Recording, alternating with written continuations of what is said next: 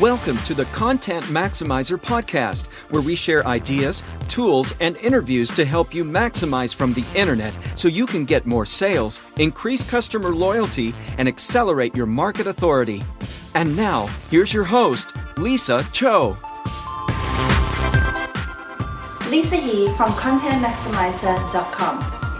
I had a conversation with a prospective customer today, and he said to me that he's not getting enough inquiries from the website. After having a look at his landing page, I could see that there were some fundamental problems, there were some fundamental errors that they are making on the landing page. So I thought I'll make a video and talk about the 3 top elements for a successful landing page. When I say landing page, what I mean by that, it is the page that people go to after they have gone through your advertising funnel. So it could be a PPC campaign, it could be a print advertising. So wherever you advertise, you get people to go to the first page that they look at. That's the landing page. And it's not necessarily the home page of your website, because you want people to focus on the conversion that you want to achieve. You want to focus on the action that you want people to take.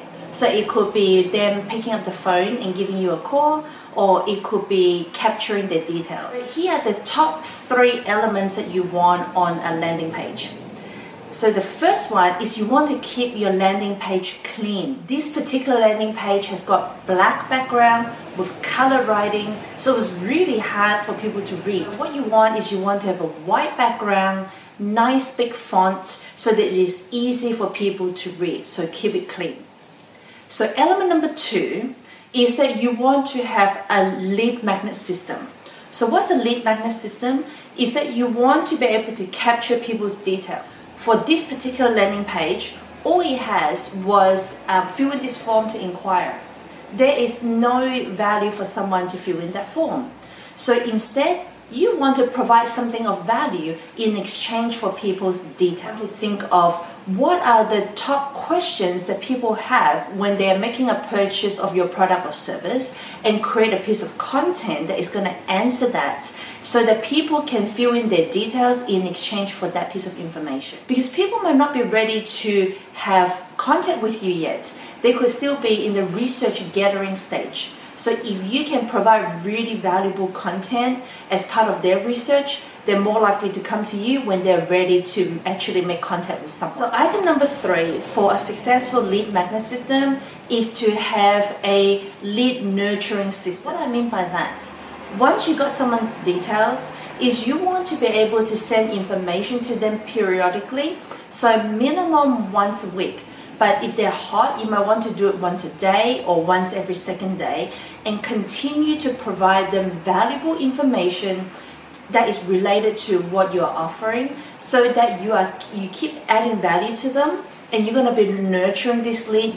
You are going to be building relationship with them. And with this lead nurturing system, you want to use multimedia. You want to have text. You want to do video, you want to do audio, so that you're touching on all their senses to build that relationship with them. So by the time you actually talk to them, the relationship has already been established, and it's going to make the sales process a lot easier. So here are the top 3 elements for a successful landing page.